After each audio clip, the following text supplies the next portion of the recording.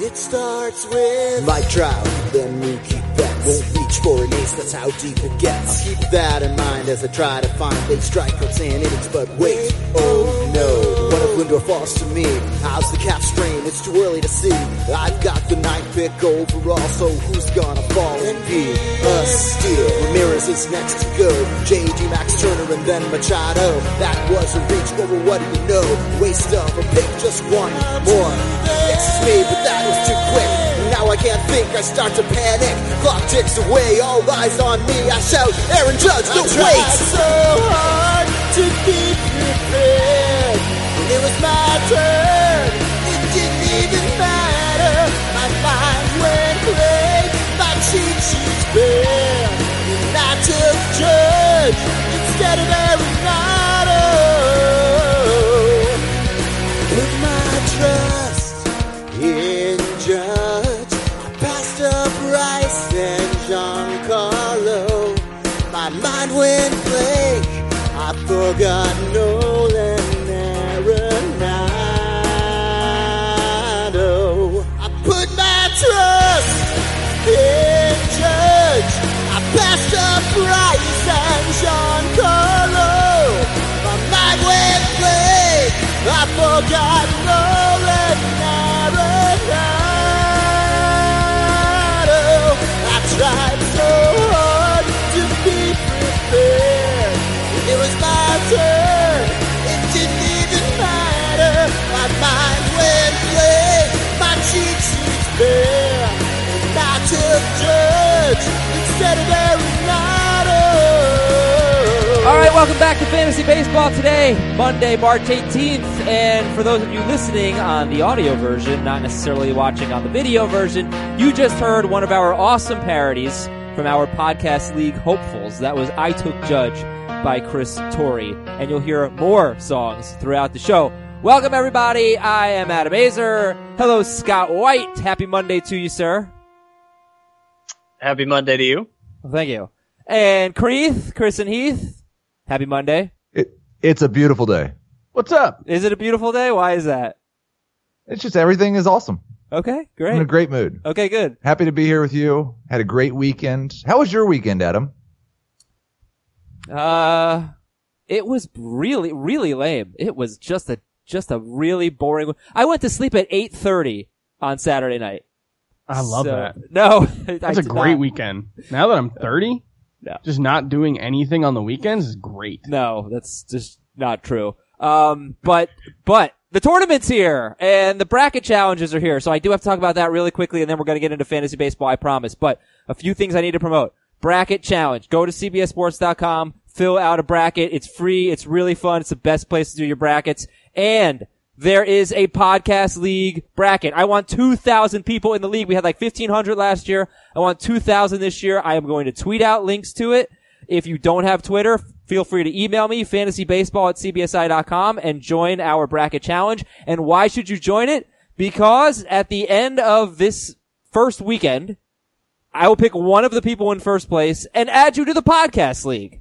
So there's that awesome thing as well. Podcast league draft is in a week. So, again, I will tweet the link to the bracket challenge, and if you don't have Twitter, you can email me for a link to it. And all you gotta do is join and fill out a good bracket, and you have a chance to join the podcast league. Also, sportsline.com has optimal brackets and upset brackets. Those are great. And you can use our promo code VEGAS for $1 for your first month on sportsline.com. And Heath, I'm going to promote something that you wrote on cbssports.com, believe it or not. This is weird. Yeah. Why? This is really strange. Sleepers, breakouts, and busts 2.0. Sleepers including Tyler O'Neill. Breakouts including Malik Smith. Busts including Cole Hamels.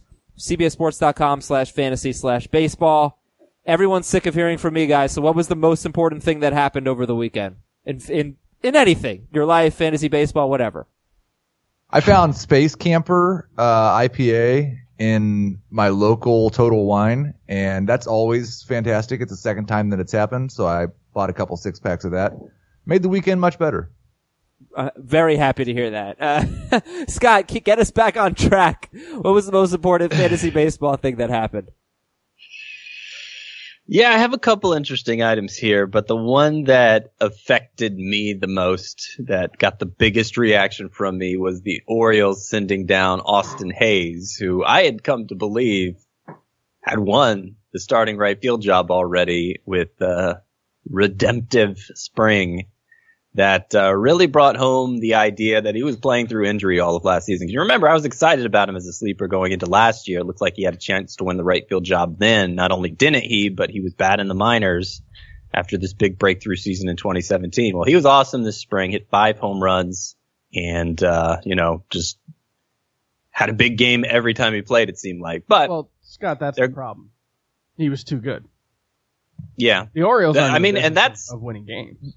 That is one way of looking at it, is that it's an indication of how much the Orioles value him, that they sent him down because they want to make sure they buy that extra year of service time. But it's going to be late April when we see him. I still think he's worth picking up in 5 outfielder leagues, but to be on your bench.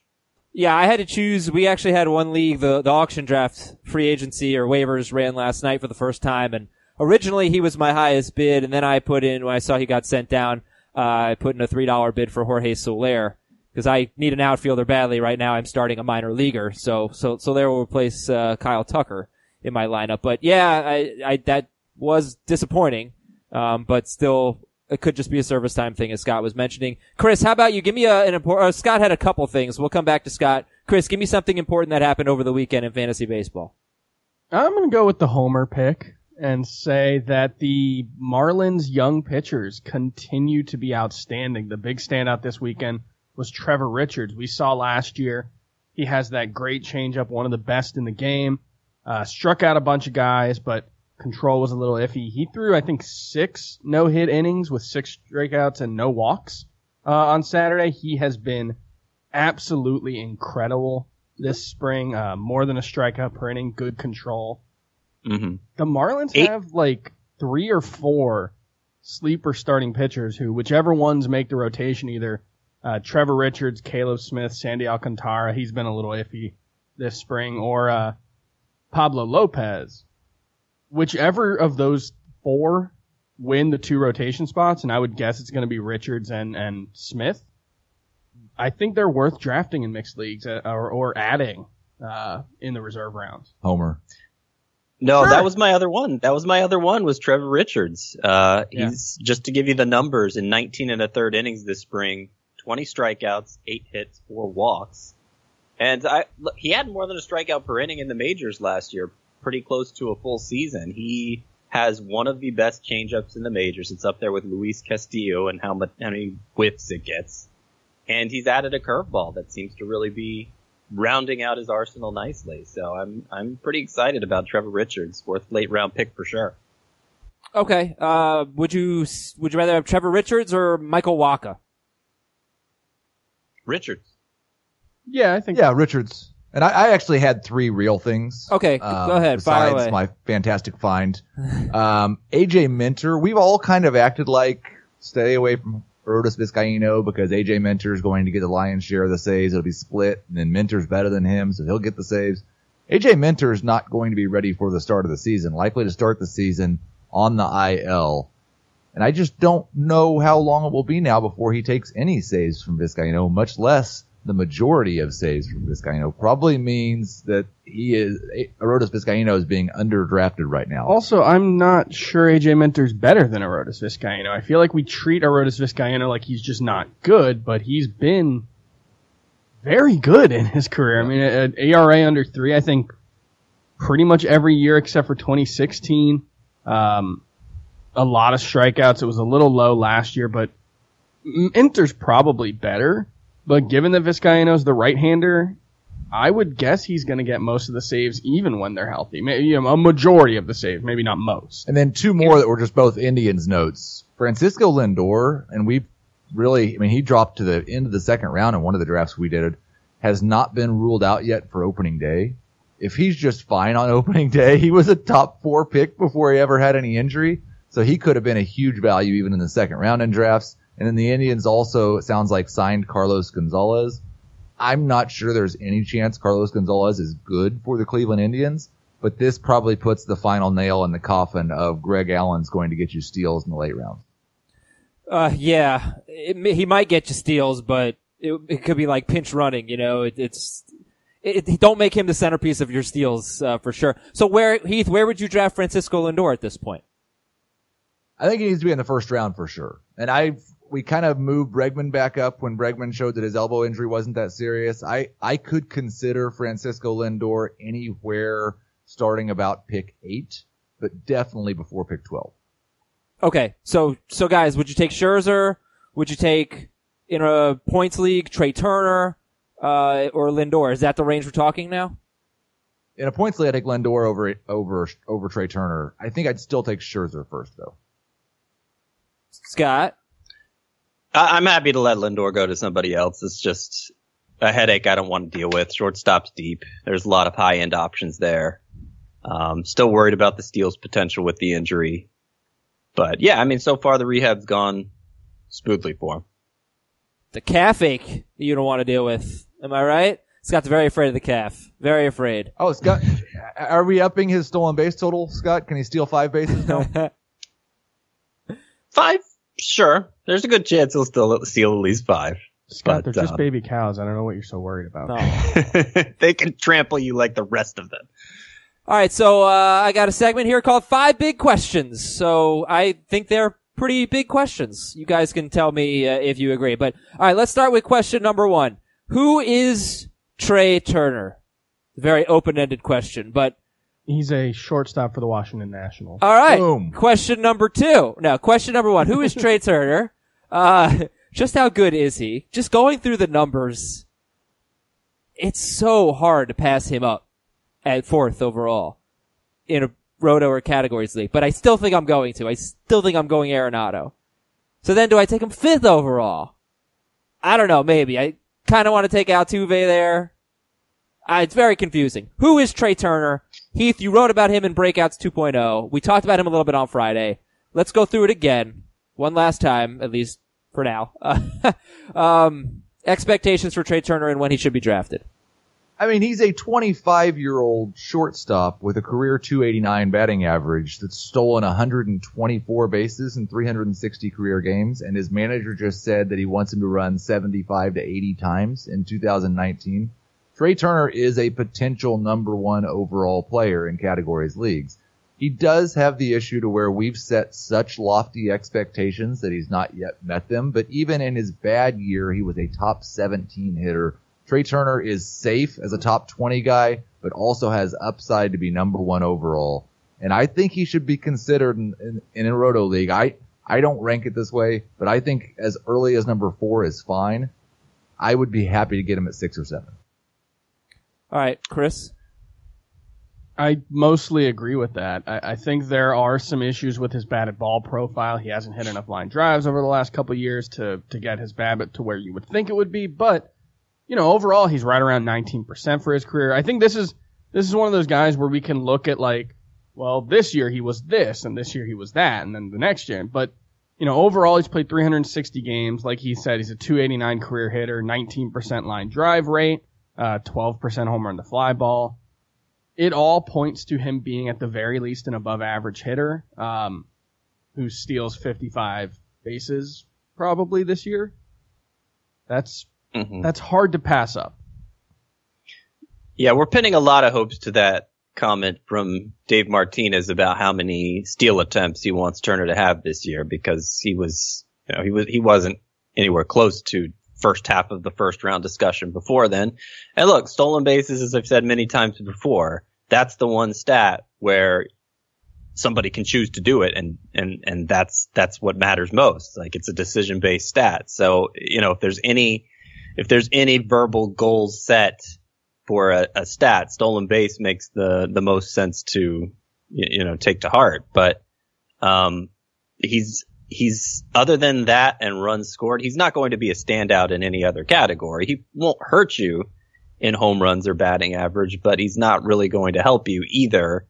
And that's that's a lot to sacrifice from a first round pick. It may be worth it because steals are so scarce. I mean, even when he underachieved last year, he was second in the majors. But if you don't want to prioritize steals quite that heavily, if you're confident in finding them later, I think Trey Turner's pretty easy to pass up. Right, but let's say you take him in the first round, Scott, and then you take Aaron Judge in the second round. I mean, doesn't that solve your problem? Because Turner's going to be potentially great at steals, potentially amazing at steals, should be great at runs, and has a good chance to give you a good batting average. So I know that home runs. What? Somebody disagree? I don't think he's going to help in batting average. Like, he's not going to hurt, and Aaron Judge is the same way. And the thing about batting average is, I feel like that's a category that you really want to get a solid start in, because it's hard to make up for it later. He's a career 290 hitter, and he hit 271 last year. That's his lowest. He was 284 the year before. 284 is helpful. Yeah, that's helpful, but it's not. It's not Altuve. If between your first two picks you have like a 280 batting average, you're behind. Are Altuve or Turner, guys? Altuve or Turner? I'll take Turner in Roto. I'll take Altuve. I'll still take Altuve. All right, second question. Who are you worried about missing out on? I really got to get this guy on at least some of my teams. I don't want to miss the boat on whom? Juan Soto. We've all, I think, kind of been a little down on him. Well, not you. I've got him breakouts. I've got him top 24. Yeah. And I think that's too high. Like, the brain part of me thinks that's too high. And then every time I see him hit like a 440-foot home run in spring training, I feel a little bit dumber. So I need to make sure I have him on at least one team, just because I gotta hedge my bets on this one. Fair enough. Heath? Nobody, because Heath's rankings are perfect. I do struggle with this question just a little bit. I think I'll go with the two shortstops who were hurt in spring training, both Bregman and Lindor, and I've already got Lindor on a team yet. I don't think I have Bregman yet, but both of them, I believe, have that top 5 potential and fell into the late first, second round because of injuries, and both look like they're probably going to be fine at the start of the year. Okay. Scott, how about you? Who are you afraid of missing the boat on this year? For being excited about him, and I think one of the most vocally excited about him, I don't really have many shares of German Marquez, who I think among the non-aces has the clearest chance of being an ace, considering that's what he was for his final 17 starts last year. I think it's just a matter of wanting to be too perfect, getting him for the value where I can, where I can cash in on it and say, hey, look at what a great value I got, and just missing out on him over and over again. So hopefully I end up with him a little more going forward. Got to reach, Scott. How early are you going to go on German Marquez? Yeah, I think round 7's the earliest I'd look at him, and it just hasn't lined up for me yet. Okay. That's round 7 in a 12-team league, which would be beginning with pick 63 overall. But that's been true in 15-team leagues, too, which is why I probably missed out on him a lot. Here's one that I kind of want some shares of. I think Scott might disagree, at least based on ADP. He has him in the overvalued section of ADP, overrated. Cody Bellinger. I think that they don't want to platoon him. They want him to take the next step. Dave Roberts said Cody Bellinger needs to be our guy. They are going to be relying on him a little bit. And you know me, if you listen to the show, I believe in the sophomore slump. Not that it happens every time, but I believe that it's an explanation. Pitchers adjust, guys struggle in their second year, and a lot of them have a track record of bouncing back in their third year. So, I mean, Bellinger was so good as a rookie, and he was disappointing last year. There's no question. He has this weird history of some very good years against lefties and some very bad years against lefties, including one of each already in the majors. Chris Towers pointed out earlier this year that Bellinger's batted ball profile wasn't so bad against lefties. His numbers shouldn't have been as bad as they were. So while on one hand I can see that he might be being drafted a little bit early, but on the other hand I see immense potential. I see dual eligibility, which I love. And I definitely want to get a little bit of Cody Bellinger in my life. I absolutely agree with you, Adam. I'm definitely higher on him than anybody else in this room and in this room, podcast. there's two of us. Yeah, I'm in the top 50th percentile. I think there's potential for 40 homers and like is 20 steals off the table? Yeah. Like they have him There playing center absolutely field. is. I mean, he stole 14 last year. Right. In 162 games. Sure. Could get better. I don't think it's unreasonable to think he could run 6 more times over the course of the season. Or 7. It's what gets difficult for me is he has an ADP of 42, and I believe Jose Abreu's ADP is in the 70s. Right, but Jose Abreu's not going to do what Cody Bellinger could do. Well, even coming off the great rookie season, they were drafted in about the same range last year. I mean, Cody Bellinger could help some in stolen bases and has the potential to out-homer Jose Abreu. Jose Abreu is going to hit a lot of home runs, though, with a good batting average. I mean, he was consistently 290 prior to last year. They're both coming off a down year, which is why Jose Abreu lasts so long. But there's nothing in the profile that has me concerned Abreu won't bounce back. And meanwhile, Cody Bellinger was sitting against left-handers down the stretch last year. So while the plan, I know, is for him to play every day, if he doesn't get it together against left-handers with the way the Dodgers handle platoons, I think that's, for the 42nd overall pick, that's too big of a risk factor for me. I don't necessarily disagree with what Scott said, but I still agree with what Adam said because I think the upside is he's worth a second-round pick next year. I do think there is some risk there that's not baked into his ADP, but even at that ADP, he has upside beyond it. Yeah, right. All the arguments make sense, and there, I guess, are wide range of outcomes for Bellinger, who was second among first basemen last year with those 14 steals. Only Ian Desmond had more. All right, big question number 3. We all seem to be a little down on Gleyber Torres. Like, he's going too early. He's second base and shortstop eligible. And he's going in like the 5th round.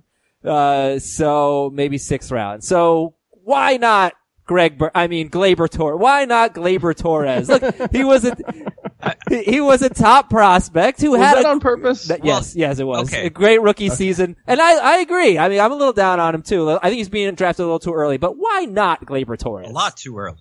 You look at the batted ball like basically all he did last year was hit home runs, which are great, but you can find them anywhere. He didn't really stand out in any other way. In fact, if you look at the batted ball profile, it matches up line for line with like Paul DeYoung, who's going like 180th overall.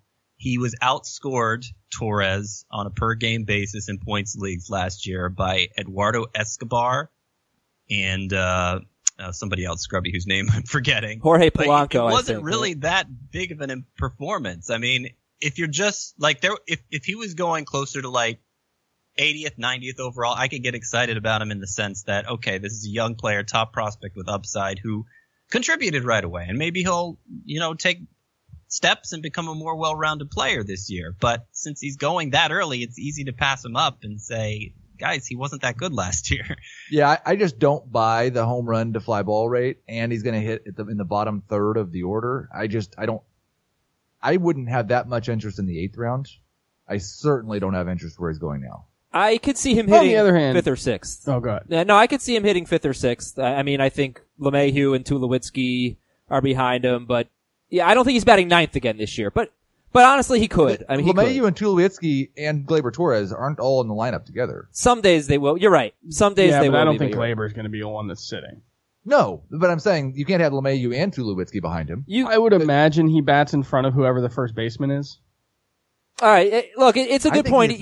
Plate appearances will drag him down, which is one of the reasons why Torres did score fewer points per game than the scrubs that Scott mentioned. All right, we can move on to our next one. Yep. Our Jorge Polanco was the other one, by the way. Yeah. Eduardo Escobar and Jorge Polanco. Are Kyle Schwarber and Shohei Ohtani studs in daily lineup leagues? No. Not studs. They're better. They're much better. Ohtani, though, I mean 1043 OPS against righties. Back. Yeah. Yeah, when he gets back, Ohtani might be. Because he steals bases, too. And yeah, when he was in the... Right. What's that, Scott? I missed that. Oh, you were talking in my ear because the video started. I thought you were.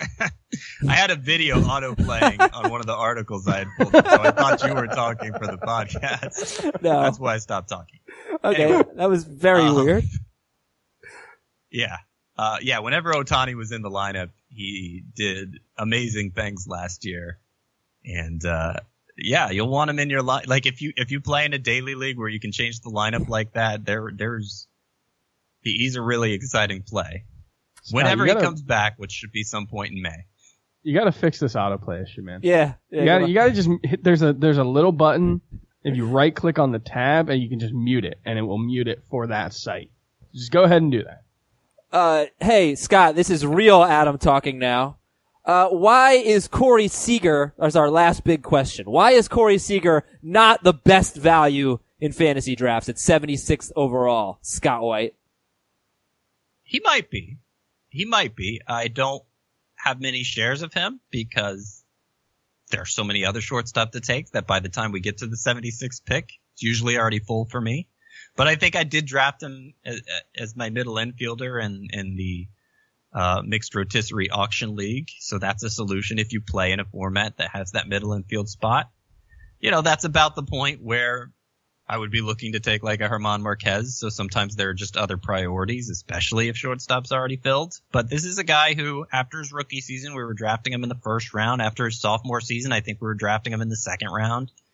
And now coming back from Tommy John surgery, which, position players seem to come back from pitchers usually do too, but especially position players. Gleyber Torres, for all the home runs he hit last year, I think he got called up basically a year after Tommy John surgery, maybe a little less. So, Corey Seager, I think, is a good value there. He may be the best value. The only argument against it, and I totally agree, I think he's been a great value all draft season long. I think people are overreacting too much, but he hasn't played in a Cactus League game. He's not going to play in a Cactus League game. He'll appear in maybe 2 out of 3 of the, the Freeway Series or whatever they call it, that they're going to play right after spring training. And that's all he's going to get as far as game action before the regular season starts. It's possible he's fine. It's also possible that it's like Ryan Zimmerman last year where he gets off to a really bad start because he just didn't have the reps early on. So that's my only concern, especially coming off hip and elbow surgery. But if he's even 90% of the guy he's been, he's a great value in the 6th round. Yeah, Corey Seager's a very similar player, I think, to Xander Bogaerts. I mean, they have some differences. Seager may be better in batting average. Bogaerts may be better in OBP. And Bogaerts did make some good plate discipline gains late in the year and through the playoffs. We'll see if that carries over. But Seager's going 30 picks after Xander Bogaerts, and that just strikes me as very good value. And yeah. We haven't heard a lot from Heath. So Heath, I'm going to make you talk about the news and notes in just a moment. I want to give a quick shout out to a couple of our listeners. Marty and Nick. Nick wrote an email. Look, I won't get into the details. A very touching email. We get a lot of emails that are kind of personal in nature. I want to give a shout out to Nick. So he and Marty have been friends for 25 years, since kindergarten. They've been playing in the same fantasy baseball league for 16 years. And Nick just wanted us to talk about the importance of fantasy baseball and how it brings people together. And yeah, that's good stuff. So, I won't go into it. It was a very personal email. And Nick, I want to thank you for that email. Shout out to you and Marty. Marty, thank you for listening. Okay, Heath, you ready for news and notes? Yes. All right. Bryce Harper, bruised foot, appears to be fine. Clayton Kershaw, unlikely to be ready for opening day. I think he's going to throw live BP this week, so this could be a big step. I think this is an underrated headline, Heath. Michael Taylor, Nationals outfielder, going to miss significant time with a leg injury. Why do I think this is an underrated headline? Because it really lessens the chances that Adam Eaton's going to sit against left-handed pitching and probably needs to be moved up on draft boards now. Do you agree with that, or do you think that's just what I think? No, I agree with you 100%. I think it's absolutely true. Yeah, this guy is a top 20 outfielder when he's healthy, especially in points leagues. Maybe more like top 25 in Roto when he's playing every day, Adam Eaton. And Taylor was an obvious platoon partner. Matt Carpenter has back tightness, Heath. No big deal at all, he said. No big deal. Not a big deal. Not worried at all. Matt Carpenter doesn't even have a bat. Nobody be worried. He is fine. He's the healthiest player in baseball. Best shape of his life. This is the downside to Matt Carpenter. This is why he's in my bust column. But Heath and I have gone back and forth on that a few times. Tommy Pham is going to play the outfield today. That's good news. Joey Gallo has a groin strain, doesn't seem to be anything major. AJ Minter, as Heath mentioned earlier, unlikely to be ready for opening day due to a shoulder injury. Aaron Hicks will miss the first series of the season with a back issue. And, honestly, he might only miss one series. It could be a short stint on the DL. He does have an injury history. Time. Right, but... On the what? On the IL. On the IL. But based on the draft we did on Friday, he went, gosh, I don't even remember, somewhere in the 140-50 range, I think. I mean, I feel like Aaron Hicks, people might be overreacting a little bit, guys. What do you think? For all the guys that we downgrade because of injuries, the guy who's currently hurt should probably be downgraded the most, especially because he's never made it through a major league season without going on the DL. I mean, I'm less likely to ding a guy because because of injury prone concerns. But when you're actually currently injured, I think there's a big difference there. And he's not a sure thing anyway. They did give him a long-term contract. They do like him, but it's not like they gave him superstar money. If Aaron Hicks is a fourth outfielder, that's a pretty good deal for the Yankees still. So I don't think there's a guarantee. What's that? 7-year deal? A $70 million deal for a fourth outfielder? Yeah, I think that's bad. $10 million a year. That's an average player. They are not it's very hard for this to be a bad deal for the Yankees. I don't think teams should pay a fourth outfielder. Chris, come on now. But they do. That's something that has happened before. It's not out of the realm of possibility that Clint Frazier starts for the first couple of series of the year, gets hot, and then Aaron Hicks is an everyday player. I don't think that's crazy. I think it's that's crazy. Yeah, he's an everyday player. After the 2 years he had and the investment they made in him, if anybody's getting bumped out for Clint Frazier, it's Brett Gardner, right. I would think. But I mean, in terms of downgrading him, what did you say the ADP was for Hicks, Adam? I mean, a lot of we're usually talking about high end players, the kind of what you'd be sacrificing to draft them is of an elite value in its own right, and that's why it's easier to go the ultra cautious route and say, I'd rather draft this other guy instead. But Hicks, I feel like, has a lot of upside for a range that isn't particularly exciting. Right. So Scott, Aaron Hicks's ADP is 119th overall, and on Friday he went at the end of round 14. So that's 137 on NFBC over the last 3 days.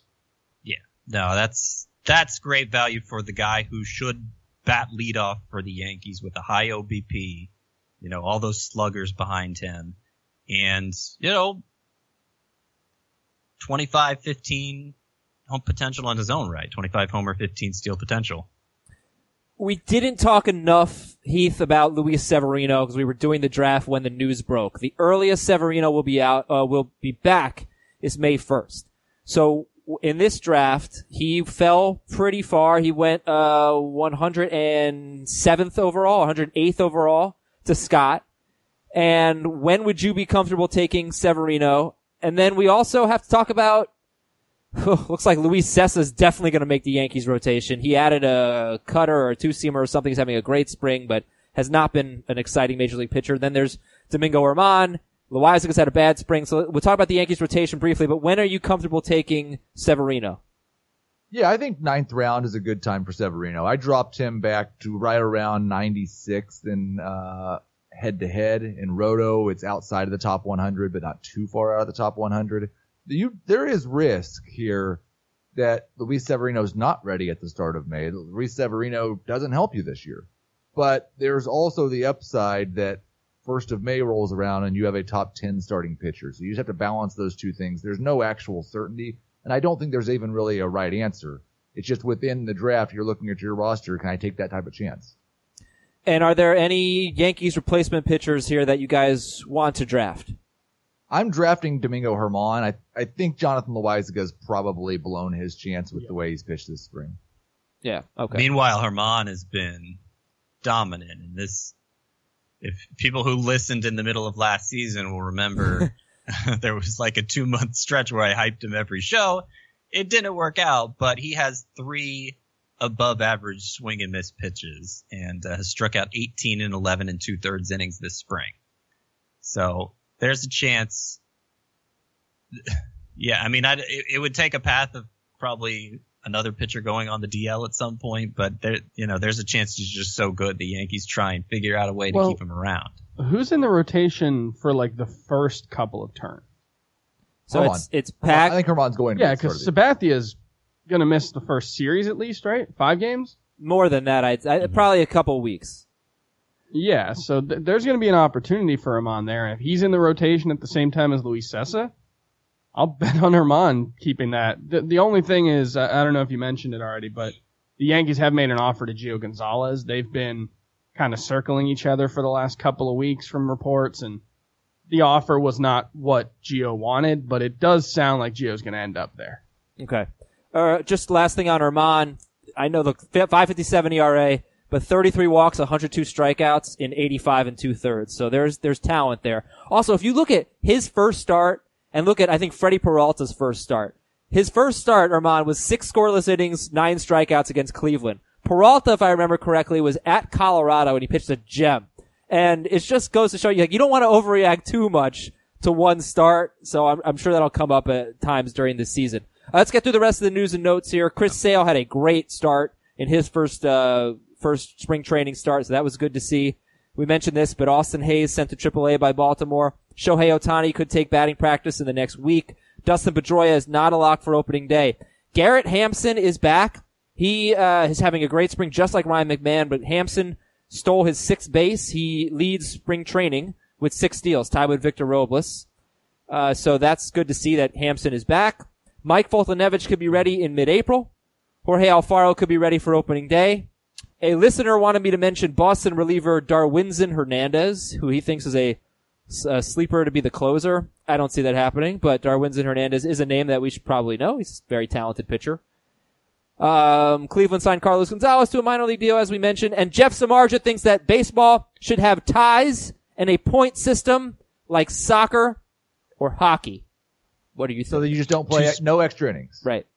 No extra innings.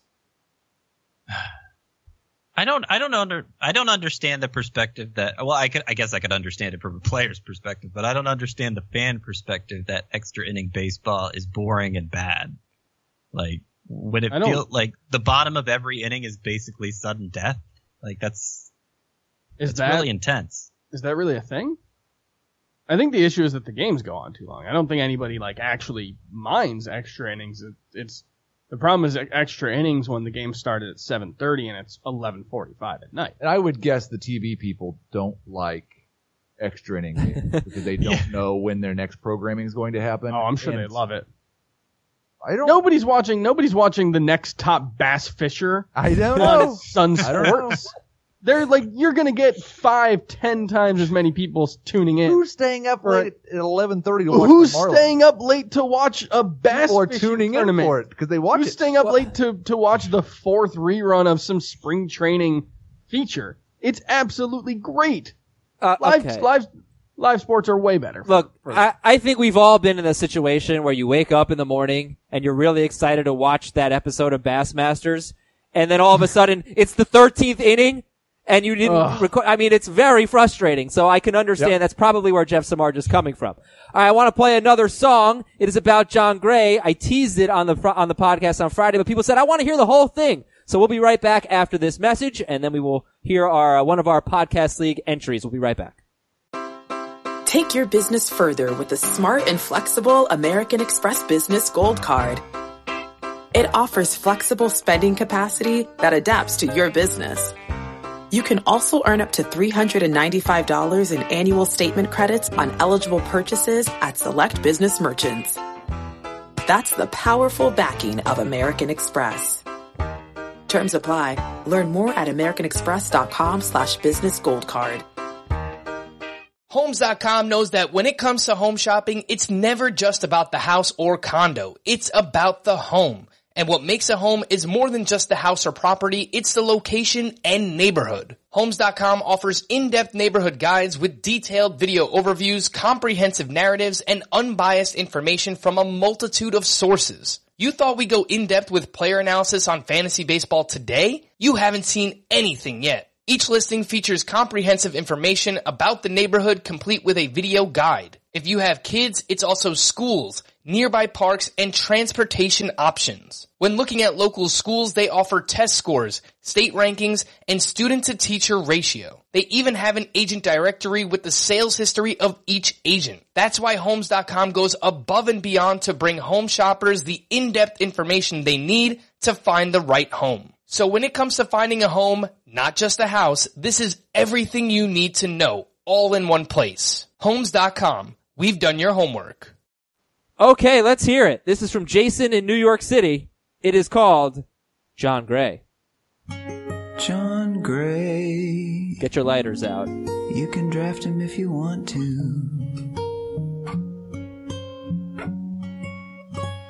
I think he's playing this guitar, by the way. A high ERA, but good K per 9. So. And we thought he was a breakout last year, so I kept him on my roster too long. He's even worse away from Coors Field, so I know that there's something wrong with his pitching. Yeah, I'm not drafting him. It sounds like Scott. It's not. And you say he can't eat on game day. He's losing all this weight, succumbing to the pressures of starting in the big leagues. High home run to fly ball rate, but his stuff is so good, eventually it's gonna play. Isn't that right? Scott White, right. When will you say we can give up on John Gray? Yeah! Alright, That's Jason in New beautiful. York. He's in, right? I mean, that's good enough? I mean, if I'm making the decision, yes. If everyone submitted a stay parody, everyone would be in the podcast league. We do have to have a certain number of spots for people that can't sing. Yeah. So we've Do gotten we've gotten like 5 music tracks, and not all of them are going to make it. But the 2 you've heard, and then the last one that you're going to hear at the end of the show, which is like 5 minutes long. I'm just going to play you out. Yeah. On that. The last one's probably the best one, right? It's the It's the Sheryl Crow Kid Rock cover of Pitcher. Yeah, that one's in. That's a podcast leaguer for sure. But don't worry, if you didn't do something unbelievably creative like that, you can still get in, and of course join our bracket challenge, which I'll be tweeting the links out. Let's talk a little bit about spring training, guys. Any other risers and fallers? Should we talk again about the Garrett Hampson, Ryan McMahon thing? I think it's looking more and more clear that kind of what, and Scott mentioned this earlier in the spring, it really looks like what they're doing. I expect Ryan McMahon's going to play second base at the start of the season. Garrett Hampson's going to be the super utility guy. Over the weekend, I think he played 5 innings of left field and then started at shortstop the next day. So that it's looking more and more like that. They both played too well to go back down. Ryan McMahon is clearly, I think, one of the biggest risers of spring training. He's made some kind of adjustment, or I read it. I don't remember exactly what it was, but some kind of adjustment that's allowing him to now hit major league pitching more like he did minor league pitching, where he hit like 355 2 years ago, or something ridiculous. He's going to be at Coors Field. He has power. Going to have second base eligibility. I got him in the reserve rounds of our mixed rotisserie auction. I got him like with the last reserve round pick. And that was just a week ago. And in that time, I feel like it's looking like an incredible value, when at the time I wasn't sure. Like, that's how much McMahon has risen up my rankings in a short period of time. Yeah, Heath, can you look up his more recent ADP? Because overall, I'm looking it up right now. Yeah, Ryan. 290 over the last weekend. Where is it? Wow, it's still too low. Yeah. What'd you say it was? 290 290 since Friday. Okay. But who would he rather draft, Hampson or McMahon? Still Hampson. Yeah, the stolen base scarcity is kind of driving that, but right. it's I think McMahon's return is safer. I think the at-bats are safer. I mean, shortstop, obviously, for the Rockies is Trevor Story. That's one of the positions Hampson can play. I can't imagine he's taking too many starts from Trevor Story, so it's really going to come down to how the split happens at second base and how much outfield Hampson plays. I will say I'd much rather draft Ryan McMahon because I can't draft Garrett Hampson. He's going in like the 150, 160 range. I've got no interest in him there compared to McMahon at 290. He's going a little later over the last couple of days. It was 174 since Friday. I don't think I'd spend a top 200 pick on him. Would you spend a top 300 pick on Lewis Brinson, who's still having a good spring, or Jorge Soler, who's also having a nice spring? Brinson and Soler. No. I mean, that's like the second or third pick of the reserve round. Sure. Yeah. You can get him like 298. I don't think it's not likely that either one of them hits, but, you know, especially in Brinson's case, if he is making some kind of leap and he's starting to figure it out, there's power speed potential there. And, you know, if he can get a strikeout rate down to like 250 or 25% and hit like 250, 260, there's potential for a ton of value in the reserve. I think if you're drafting those guys at that range, you have the right idea, right? You're going for the upside at a stage where it's not going to hurt you if it goes wrong. It's low probability picks, but potentially impactful ones, and that's what sets you apart. If, you know, a couple of those guys do return big value. And as far as Soler goes, he did hit last year. He just, once again, for the 5th year in a row, couldn't stay healthy.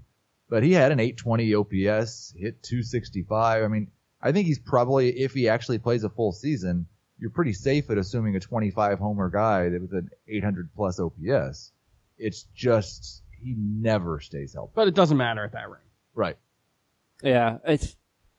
So, the auction draft that we did on the air, my outfield is Mike Trout, Cole Calhoun, and then it's going to be on opening day, Lewis Brinson, Jorge Soler, and Delino DeShields. Delino DeShields also having a good spring. He has 4 steals. He's hitting well. He can't hit, but hopefully he can hit enough to play. Playing that game. Yeah. But just tired of taking that bait. I'd rather have him than Greg Allen now. Yeah. Me too. And like Malik Smith couldn't hit until he started to hit, right? Yeah, I guess. That was like basically 2 seasons of him not hitting. Yeah, this is we're 4. On season 4. 5, I believe, for DeShields. He's hit enough in 2 of his seasons. Yeah, right. If he could hit 260, he gets on base. Yeah. You know, I just want him to hit enough to stay in the lineup because I think he could steal 40 bases.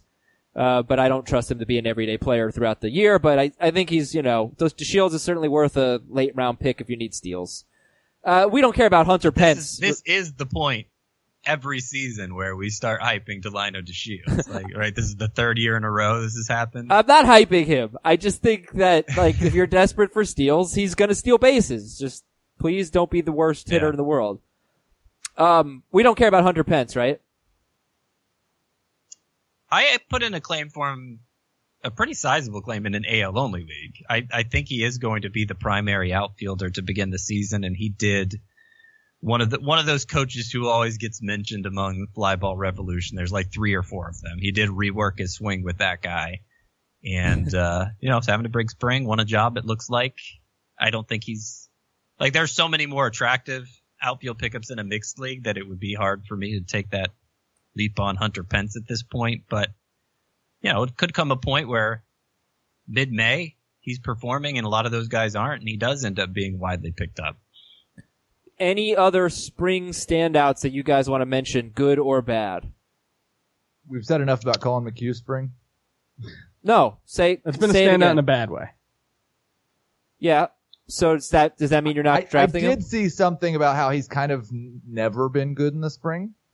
So maybe we should give him a little bit of a pass, but he's been awful so far. And the velocity hasn't been there yet. Austin Barnes is having a good spring. He's kind of my deep sleeper catcher after I was too high on him last year, it turned out.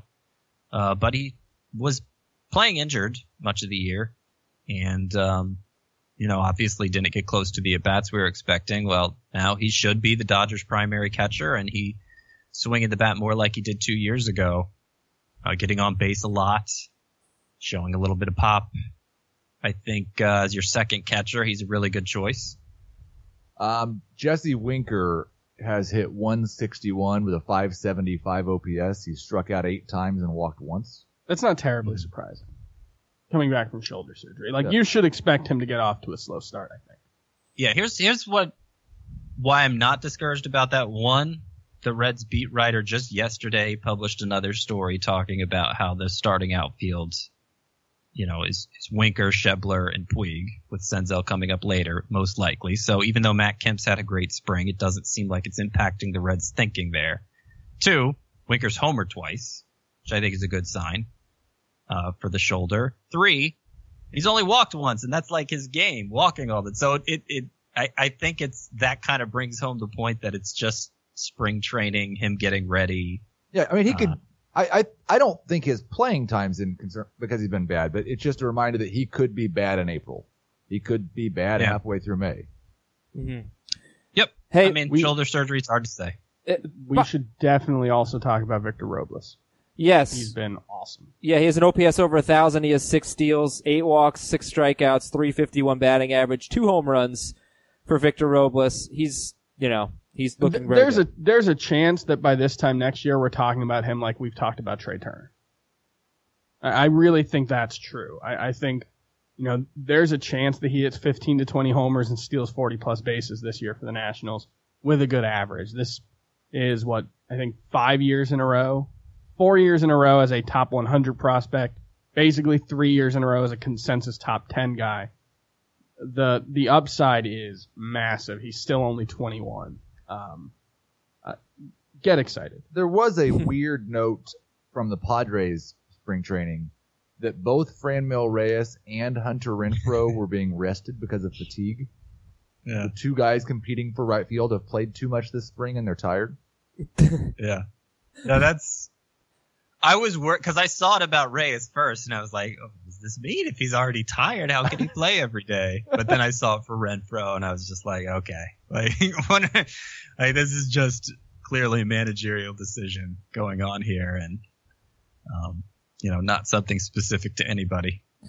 Okay, 2 things. They things. have used an alignment though, more than once with both Reyes and Renfroe in, Will Myers in center. It'll be, how much are they willing to sacrifice defense out there to get both the big bats in the lineup? It's something that would be great for fantasy owners. Yeah, it'd be terrible news for fantasy owners that drafted Chris Paddock, Matt Strahm, or Joey Lucchesi. They're going to miss so many bats, it won't matter. Okay. Joey Lucchesi won't. I have been dying to ask a question about Hunter Pence for the last 5 minutes, and this Hunter Pence question needs to be asked. If he is going to play, who is sitting for the Rangers? Because they better not be Delino DeShields. I'm pretty sure he's the 4th outfielder. It's not going to be Gallo. I think the bigger thing is that Willie Calhoun had a chance to come in and earn a job, and I don't think that's going to happen now. I think it is going to be DeShields because I keep reading Gallo's going to be the primary center fielder, and that would seem to exclude DeShields, right? Ugh, Scott, why? I'm trying to hype up Delino DeShields here like we do every spring. He won't let me. I'm pretty sure Hunter Pence is going to be a 4th outfielder. Okay. Hunter Pence is terrible. Why did they keep saying Gallo's going to play center? I've seen Gallo as playing some center. I have not seen. I may have missed the things that you've seen that said he's going to be their everyday center. Yeah, I can't remember. What's the Rangers' new manager's name? It's Chris Woodward, right? There you go. Yeah. He has talked up Joey Gallo a lot in a lot of really interesting ways, talking about him stealing bases, talking about him playing center field. He seems to be a really big fan of Joey Gallo for whatever that's worth. It's definitely not going to be him losing playing time. I mean, Hunter Pence, if you want to take your final reserve round pick, that's fine. But he's been so bad the last couple of years, and it's not just an 18-game park thing. As with the way this normally goes, I imagine performance will dictate playing time between DeShields and Pence. Mm-hmm. But I don't think defense is going to give DeShields a pass here because they do seem confident with Gallo in center field. So we'll see. All right, last one that I wanted to mention was Luis Castillo not having a good spring. And I don't know how much it should matter, but for a guy that I have high hopes for, I would like to see him having a better spring. So hopefully he can turn it around in his next start, because Luis Castillo's got an ERA over 12 right now. That's no good. I wanted to do overdrafted players, but we'll save those for tomorrow. We'll do overdrafted and underdrafted players. You can read about it on the website, but we should have a little bit of debate about it here on the podcast. So a little ADP review tomorrow. We had a waivers run yesterday in our 12-team, 5-outfielder, 2-catcher Roto League. And did you guys make any interesting ad drops that you would like to tell our listeners about? I have not yet. I did not. One of the pitchers I was picking up because I had waivers run in all the leagues we've done so far last night, the first run, I picked up Brandon Woodruff in I think all of those leagues. It looks like both him and Corbin Burns are going to be in the rotation to start the year, with Jimmy Nelson beginning on the DL, and they're so much more talented than a lot of the locks for the rotation, like Zach Davies and Ulysses Chassin. So I could definitely see them sticking around, and they're both RP eligible, which helps in points leagues. Burns and Woodruff. Woodruff, I think, has the leg up, but they're both in, and whoever pitches better is probably sticking. I do want to clarify. Sorry. Go ahead, Scott. I tried to pick up Austin Hayes, but got outbid for him. I tried to pick up Jorge Soler, Adam, but you outbid me for him, and specifically in this 5-outfielder league. So those are a couple others that I was putting claims in for. Damn right. Now, what would Chris like to clarify? Heath was making eyes at me. Yeah. Presumably with the implication that I forgot to make waiver wire claims yesterday. I did not. I saw Scott's reminders in all the leagues that I'm playing with him. How many claims did you make yesterday? None. Okay. Because looking at my rosters, I have guys who are injured who I can't put on the DL yet because we don't know what they're going to be. And I'm not really dropping anyone that I drafted yet. Yeah. You drafted too well. I obviously. Right. I love my team. That's always I always draft too well, and then I can never drop the guys that need to be dropped because, there's just such a great reason why I drafted them in the first place. But you do bring up a great point. Commissioners, you should allow people to put players on their DL before the season starts, IL, before the season starts. If we know for a fact they're going on the IL. I have Didi Gregorius. You should absolutely give them license to ill. Oh, he waited 53 minutes, folks, to make that joke. Let's finish the show with some emails, and then I will play you off with a beautiful song about pitchers. So proud of you. Fantasy baseball at CBSI.com. This is from Ryan. I have the 6th pick in my head-to-head points league.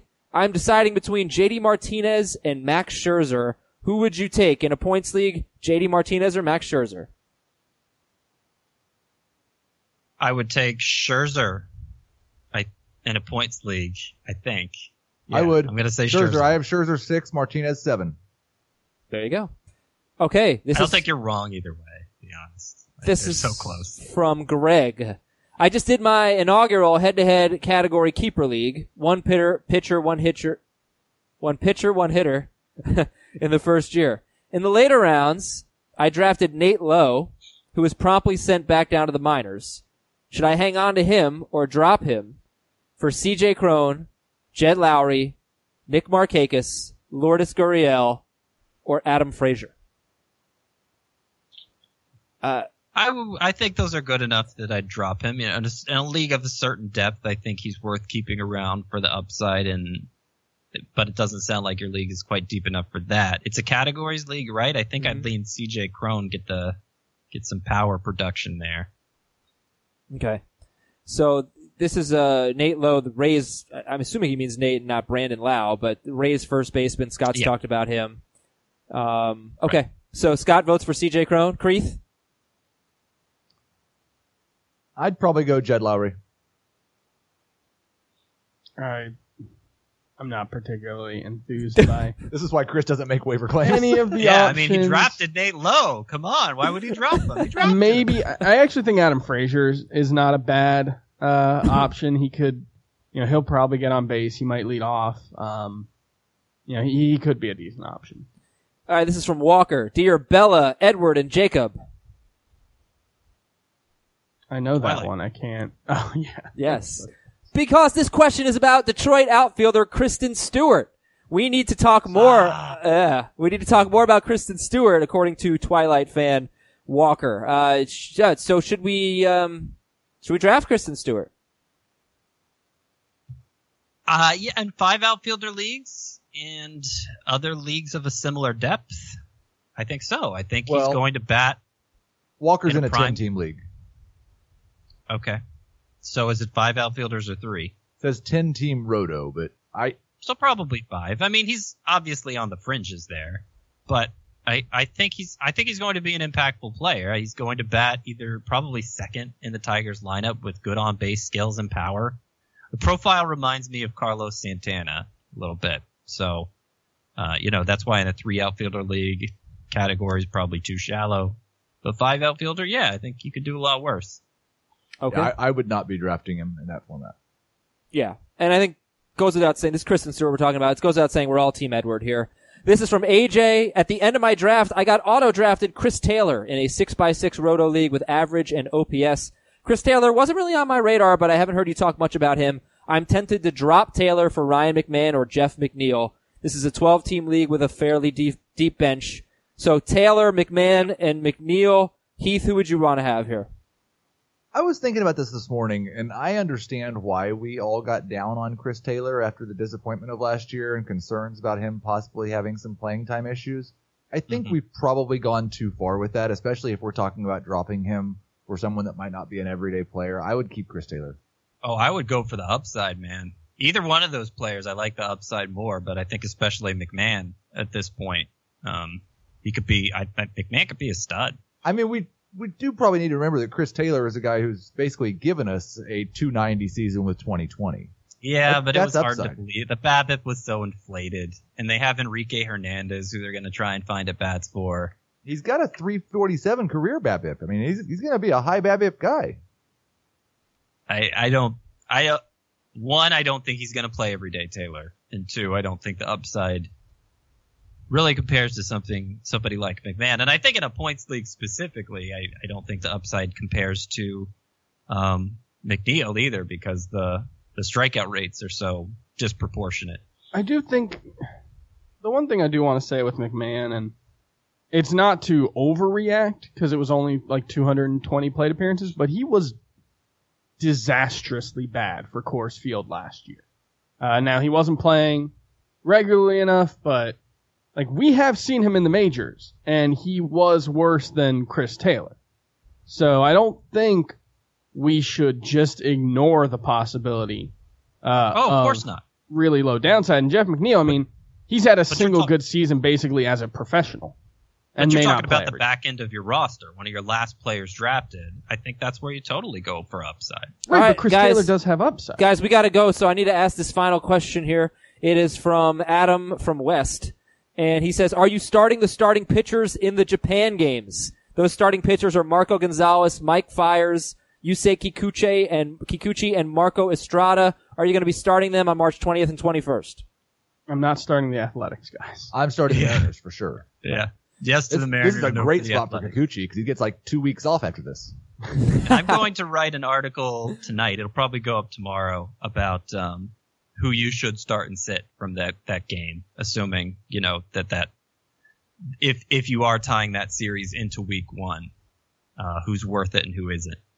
Well, that is it for our show. If you're watching on video, we will say goodbye to you. If you are listening to the audio version of this podcast, please enjoy Pitcher by Scott and a female accompanist who I did not get the name for. But congratulations, Scott and female accompanist. You are in the podcast league. For Scott, for Heath, for Chris, I'm Adam. We'll talk to you on Tuesday. See you later, everybody.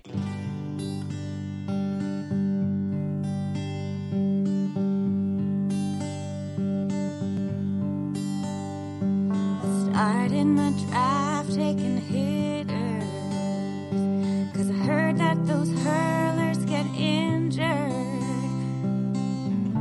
Almost filled my lineup in 8 damn rounds. When I went to go select a starter, I could feel my heartbeat growing harder. Was it a top 30 pitcher to be found? took my pictures too late. My ace is Robbie Ray. I can't enjoy my lineup while my pitching's so damn bad. I took my pictures too late. My SP2 is down gray. I can't enjoy my lineup while my pitching's so damn bad. Chris Towers told me trust the process, that there's no such thing as pitching prospects, and his injury stats had me thinking he was right. They say that full season statistics are more predictive than half season splits. I really should have listened to Scott Damn White. I took my pitches too late. My ace is Jack Flaherty. I can't enjoy my lineup while my pitching's so damn bad. I took my pictures too late. My SP2 is my head. I can't enjoy my lineup while my pitching's so damn bad.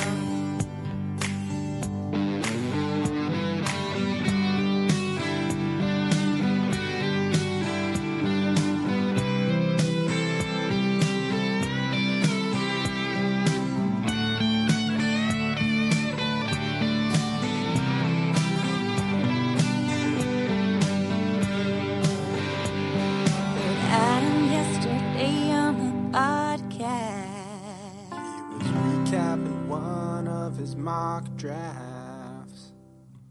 Once Bueller's gone, the list gets really bleak. So now our fantasy teams are screwed. We're looking for a chance at a redo.